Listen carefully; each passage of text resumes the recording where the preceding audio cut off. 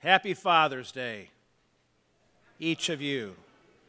You're not all fathers, I know that. I pray this is a blessed day for each of you as fathers. Last Sunday we looked at the duties of wives. They are to submit to the authority of their husbands. And we as husbands can make it so much easier for our wives if we will practice what we're going to study today in our marriage relationships. So let's strike a balance. That balance is mutual submission. It's a result of being controlled and filled by the Holy Spirit. And when that takes place, we will experience, as a result, joyful worship, continuous thanksgiving, but also mutual submission. As I said last week, submission in my life provides evidence that we have spirit-controlled relationships. And when submission is not there, the spirit is not active. We are in this section, near the end of a section on walking worthy. Paul reminds us who we are in Christ. He reminds us of all that God has done for us, making us his children and joint heirs with Jesus Christ. And he now challenges us to live in light of these realities. Understand what he's saying? You have a choice. I can choose to live like a child of the King with all the benefits, or I can choose to live like a wanton sinner. I choose every day how I live. Now, last Sunday, I gave each of you an assignment. Oh, that's right, Pastor, you did, didn't you? I asked you to work on a definition of biblical love, and I also asked you to write it down. And I hope some of you took some time to at least give this some thought. I would like to share with you some of my thoughts on the biblical definition of love. Matter of fact, I have put together a short PowerPoint to give you my findings. So, Jerry, would you switch? Good. What is love? What is biblical love? And there's a blank there in your outline if you wish to jot down. There's going to be 9 points, and I'm going to leave them up for the rest of the message. They don't have to be in your definition, but let me tell you the passage that I have based much of this on. Found in Romans 5. God demonstrates his own love towards us, that while we were yet sinners, Christ died for us. Now, we know that verse, but in that one little verse, there is packed pieces of a definition of what biblical love is. It's based upon the Old Testament word hesed and the New Testament word agape. Well, let's go. Number 1, love is a choice. Next slide, please. There we go. An act of my will. Now, it's more than just a feeling. Now, can feelings be a part of love? What's the answer? Yes. But I'll tell you, in 44 years of marriage, there have been 1 or 2 days that my wife has not been very lovable, feeling-wise. And many times the opposite direction towards me. Sometimes I've been a jerk. Sometimes I have been uncaring. Sometimes I have not listened. Does that mean that love gets snuffed off?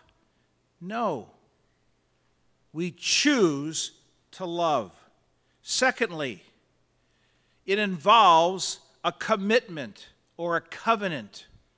I'm in relationship with someone. And we say in marriage ceremonies, we're going to get married and we're going to love each other for better or for... Yeah, you've heard it before. But why, when people go through the worst, do they bail? Because there's no commitment. Thirdly, love involves self-denial. Next slide, please. Putting another's needs before mine. Self-denial. Number 4, it involves self-sacrifice. One more. Good. Even at the price of my own comfort, safety, or benefit. How many young men have I done in premarital counseling and they say, I would die for my wife? Okay, get married and then give this up, will you? The remote control for the television. That's a little self-sacrificing, isn't it? My comfort, my safety, my benefit, I'm willing to give to someone else because I love them. Next slide, please. Next one. Love is unconditional. It's not based on a person's merit. We live in a culture that says, I'll love you if you do this. I'll love you if you stay beautiful. I'll love you if you still bring in enough bucks that I can live in a manner to which I'm not accustomed. Or I love you because. Those are not unconditional. See, unconditional love is unconditional acceptance of an imperfect person. Amen? Is there anyone here that's imperfect today? I think we all are. But to make love work biblically, I have to look past their imperfection and be committed to them unconditionally. Next slide, please. Next slide. There you go. Love, biblical love, must be demonstrated. Number 6, demonstrated. Thoughts, desires, and words must be translated into action. Oh, dear, I love you. I love you, I love you, I love you, I love you. Yeah, I know my clothes have been down in the corner. My dirty clothes have not been picked up for 2 weeks, but dear, I love you. We can say all the right words, but love must be demonstrated because words are cheap. Amen? Words are cheap. And God demonstrated his own love towards us. That while we were yet sinners, we were unlovable, we were filthy in sin, Christ died for us. Number 7, next slide. Love is costly. Sometimes dearly. If your love does not cost you something, you are not loving to the right depth. The love that God demonstrated towards us involved the death of his Son. Costly. Number 8. Next one. Love is seeking the highest good for another person. Seeking the highest good for another. What is best for you? Not what's best for us or for me. What's best for you? And sometimes that's not what they want to hear, but it's still best. One author said, "It is joyfully pursuing the best for another." I loved that. I had to capture that for you.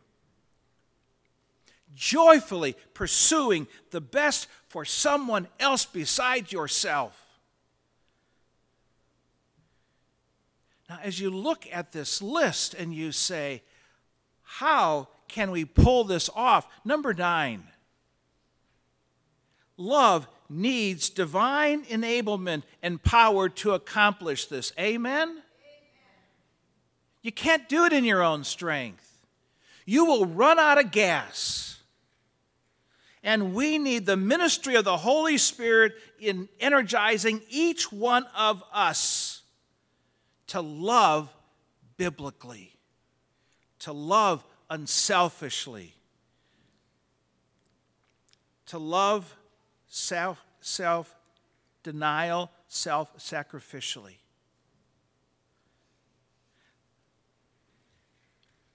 I believe that encompasses a biblical definition of what love is. And as you kind of ponder on those 9 points, we're going to now look at the text found in Ephesians chapter 5. What does submission in marriage look like for both the man and the woman? Turn with me to Ephesians 5. Pew Bible 1245. Let's go start at 22. We did this last week, but let's kind of review 22 to 24.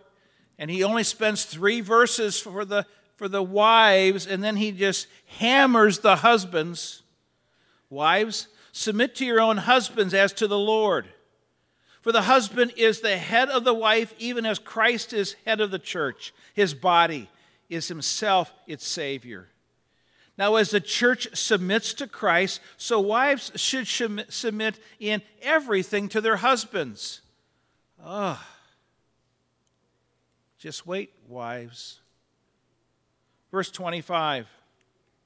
Husbands, love your wives as Christ loved the church and gave himself up for her, that he might sanctify her, having cleansed her by the washing of water with the word, so that he might present the church to himself in splendor, without spot or wrinkle or any such thing, that she might be holy and without blemish.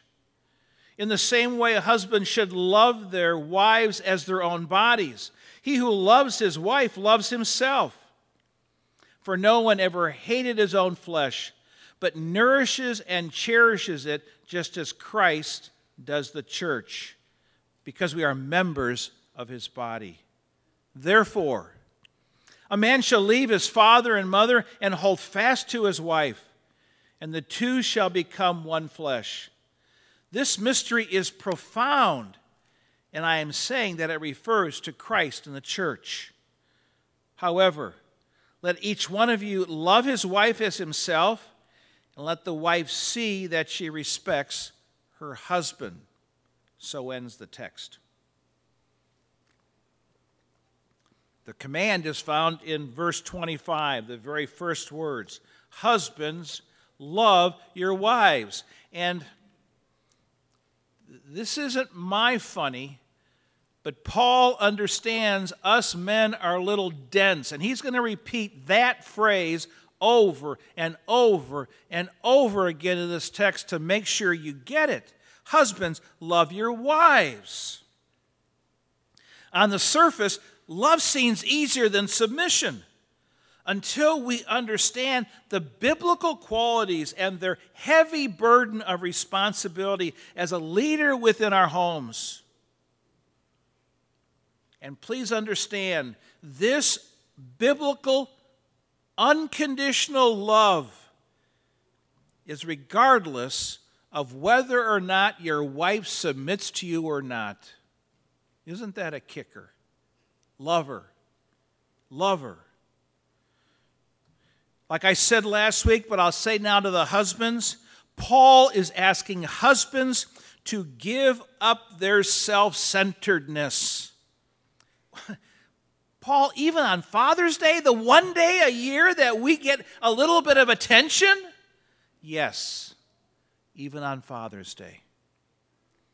When I was in seminary, I had a professor, Dr. Pentecost, and he had a student come into his office one day, and he told us this story years later. And he said, we called him Dr. P, Dr. Pentecost. He said, I have a problem.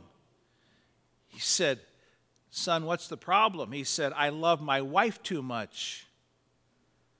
And he sat down with this student, and this student poured out his soul on how much his wife meant to him, and would it possibly detract him from ministry and serving Christ. And Dr. P just opened up to Ephesians 5 here, and he said, son, the day that you die for your wife will be the day that you love her too much. Until then, keep working at it. Love your wives. Now, starting in the middle of verse 25, he's going to give us the example of Christ of what that love looks like. He uses the word as, which is a comparison to the love demonstrated by Christ. He is saying, husbands, love your wives according to Christ's standards, not the world's standards. So the question becomes, what is the measure of a husband's love for his wife? And you're going to see in these passages how Christ loved the church in the past, how he loves her in the present, how he loves her in the future. Verse 25b, husbands, love your wives as Christ loved the church and gave himself up for her. In the past, Christ gave himself up for the church. He died for her. He unselfishly surrendered heaven and glory and his preferences, and he let go of his self-seeking desires to meet the needs here of the church, his bride. Self-sacrificing. And husbands, you need to know something about your wives. If you are not self-sacrificing for her, she knows it. She knows it. She sees your selfishness, your self-centeredness. Christ left glory because he loved the church so much that he went to a sacrificial death for each one of us to save us. Well, that was the past. Verse 26 is the present, that he might sanctify her, having cleansed her by the washing of water with the word. See, Christ presently is in the process of sanctifying us, of setting us apart for a sacred purpose. He wants to make something special in us. He's setting us apart. Now think about this. He's setting us apart for himself as his forever. Oh, he is getting us ready.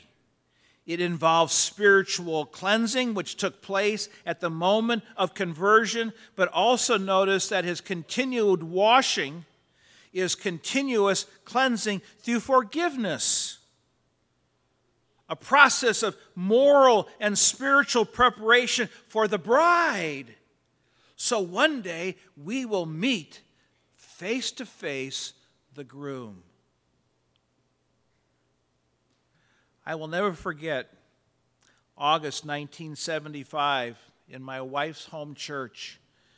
I had not seen her all day, and I stood up here on the platform of a church, and I looked in the back, and there was my bride. My knees went weak. I'd never seen her so radiant and beautiful. it takes my breath away. One day, we will be the bride of Christ in real time. And Christ is doing things right now to prepare each one of us for that moment, present. But what's going to happen in the future, verse 27, so that he might present the church to himself in splendor, without spot or wrinkle or any such thing, that she might be holy and without blemish.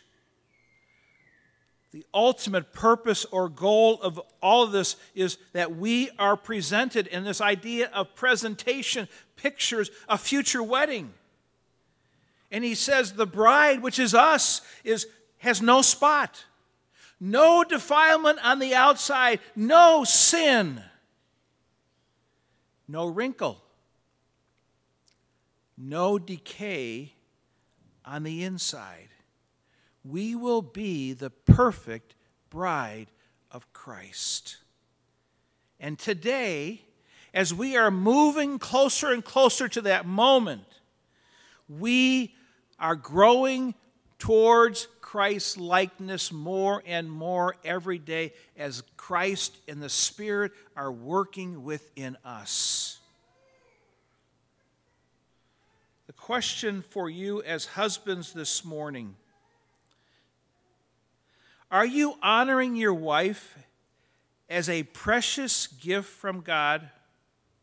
Are you honoring your wife as a precious gift from God, as Christ honors the church and works towards her holiness? Every day he is making us more and more holy. In verses 28 to 30, Paul is going to apply the truths that we've just learned in verses 25 to 27. 28. In the same way, husbands should love their wives. Here it is again. Just so you don't forget it, men. Love your wives as their own bodies. He who loves his wife loves himself. No one ever hated his own flesh, but nourishes and cherishes it, just as Christ does the church, because we are members of his body. Men, how we treat our wives reflects our own character, our own integrity, our own self-respect as husbands. And he says in verse 28, in marriage, two become one flesh. And in a figurative sense, a man's wife becomes a part of his own body. The relationship is so deep and intimate that the husband and wife are seen by God as a single being. Now, what does that mean? When I listen to my wife, now this is a man talking. When I am listening to my wife, I am hearing part of myself, and I'm listening for God perhaps to speak through her to me. Let me repeat that, men. When, maybe I should say if I listen to my wife, when I listen to my wife, I am hearing part of myself. And I'm listening for God perhaps speaking through her. We must see our own wives as who they are and provide for them comfort, protection from harm, security, develop her potential, care for her needs. Why? Because that's the example that Christ sets for us. He nourishes and cherishes the church. That's us. We sing Christ's praises every Sunday. He provides for us. Amen? He takes care of us. Amen? He cares for us. Amen? Is there anything you lack because he has not provided it? The answer is no.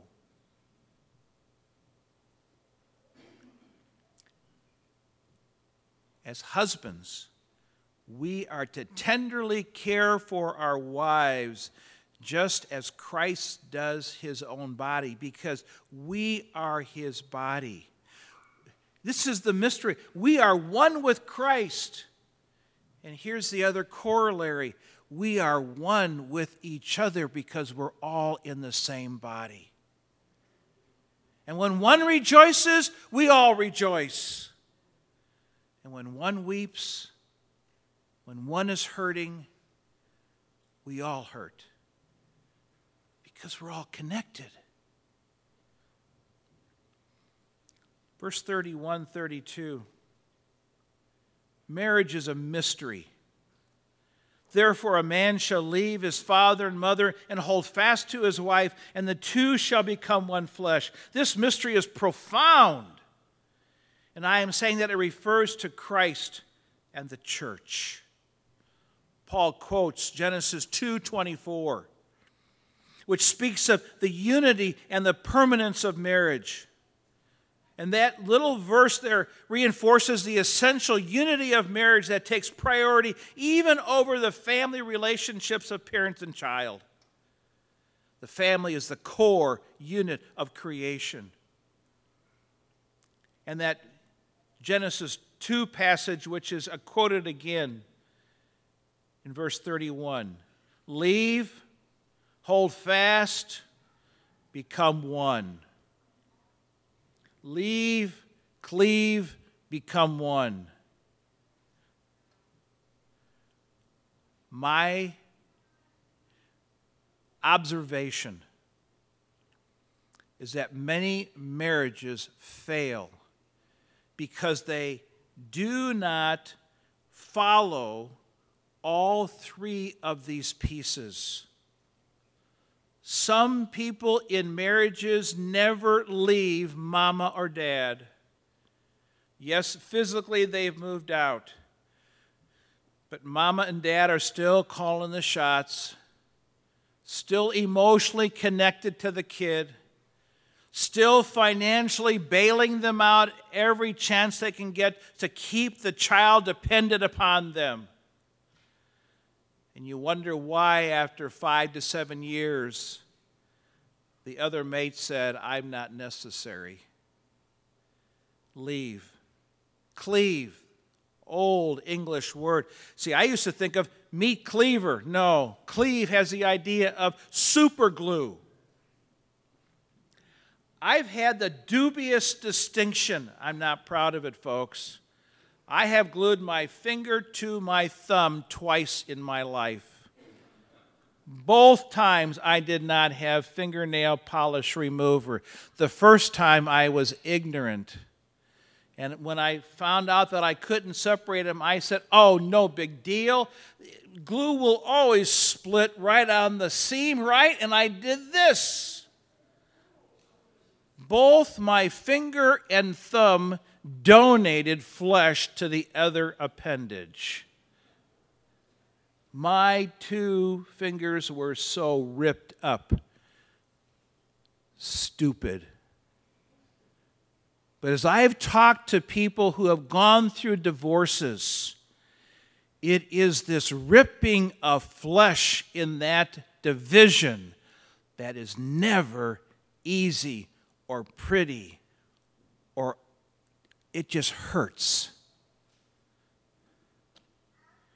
I am very careful with super glue nowadays. Leave, cleave, become one. There are some marriages who never develop that level of intimacy, who never operate as a unit, who keep their finances separated as far as the east is from the west and say, you make it work on your money and I'll make it work on mine. Now, I'm not saying that is wrong, but it doesn't build oneness within the relationship. And then he says in 32, this mystery is profound. Paul is saying this profound hidden truth has now been brought to light. Do you understand that one of the purposes of marriage is to model Christ's relationship to the church. And the more our marriages reflect the ideal of mutual submission, the more we reflect to others the mysterious relationship of Christ and believers. Now, some of you are probably saying, I don't see submission in there anywhere for the men. I've left that blank until now. Would you like to fill it in? As husbands, we are to be submissive to her needs. Does not Christ submit to our needs as a church, yes or no? Yes. The King of Glory takes care of us. How does my wife know that I love her? I demonstrate it. I find out what she needs and I take care of it. Sometimes I don't even ask her and I anticipate it, and sometimes I get it wrong. But for the most part, she loves that I'm taking the initiative because I am mutually submissive in my relationship. What's the responsibility of headship, of loving leadership? 4 things. And these come out of verses 25 to 27. Loving through surrendering to her needs. That's my first responsibility as a husband. Loving through surrendering to her needs. Well, she shouldn't need that. Well, did she say she needs it? Then get it for her. Give it to her. Make it happen. Show her you care and love her. Secondly, sanctifying through serving her. Sanctifying through serving her. Thirdly, caring through forgiving her.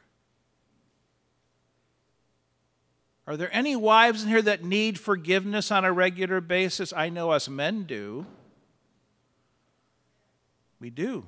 We all do. Show her you love her by forgiving her. Number 4, honor her through leading her in love.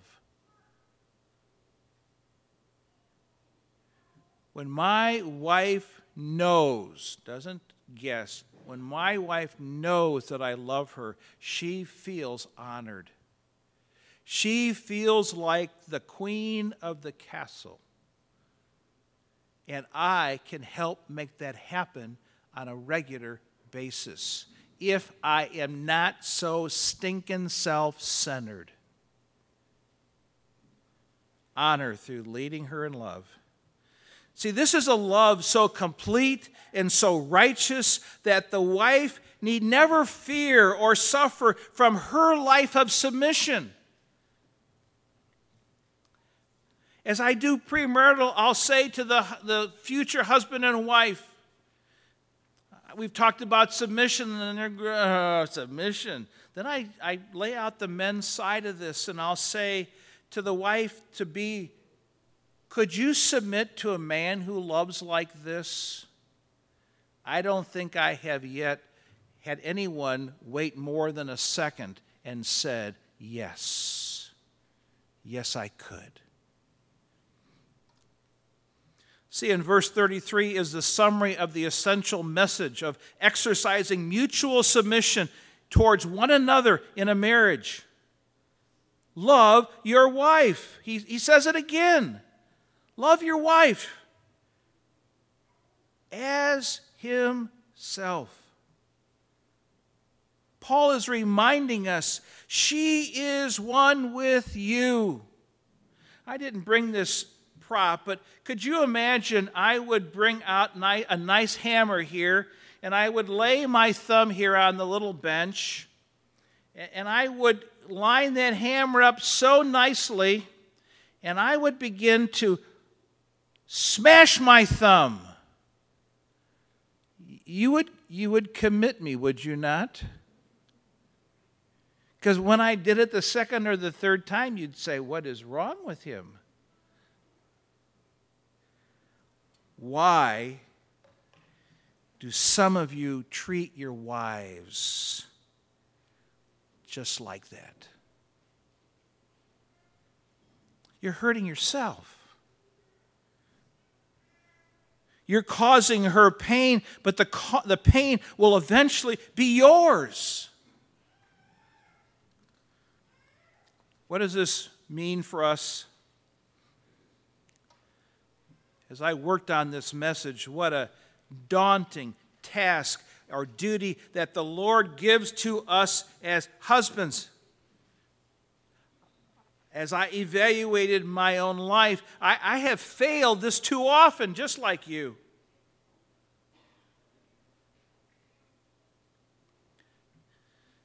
Would you please repent as husbands that you have sinned against the gift that God has so given you by grace, that He has blessed you with? Would you say to God, I have not understood her full value. I have lived in ways that I have just taken advantage of her? And it's wrong. Secondly, and this is going to be even more gutsy, when you have some time this afternoon and the kids are away, would you ask your wife to forgive you for the times that you have not been attentive, that you have not been receptive to the real needs in her life? How many times have you told her, just pull up your big girl pants and get real here? We got work to do. What a travesty. And you wonder why she treats you with such disrespect, because she sees a lack of love. Thirdly, would you ask God to repair the damage of the past? Would you ask God to control you by His Holy Spirit? Would you ask Him today, would you start afresh in our marriage as husband and wife? Teach us how to mutually submit one to the other. Biblically, love your wives. Submit to the authority of your husband that loves you like crazy. And then fourthly, as if this weren't hard enough, do you realize, and I think you do, but let me just remind you, that you are modeling to the next 2 generations what godly marriage looks like. And you are also modeling to your kids and your grandkids what the relationship is of Christ and the church by how you live out your marriage. If you want your children to have a great marriage, they need to see it in yours. Now, all of our marriages are flawed. Amen? They're flawed. But the Spirit can change things. Wives, I don't want to leave you out because I talked to you last week, but would you do this? Would you, in a fresh way, pray for your husbands? That they might become more Christ-like in their love for you, their love for your children, their love for the church, their love for the world. We have a chance of affecting our culture as people see men and women who claim the name of Jesus Christ love and serve each other in marriage, because it's going to look different in the world. And I'll tell you right now, from from my experience, when I practice this, Mama's happy. And when Mama's happy, we all are. Let's pray.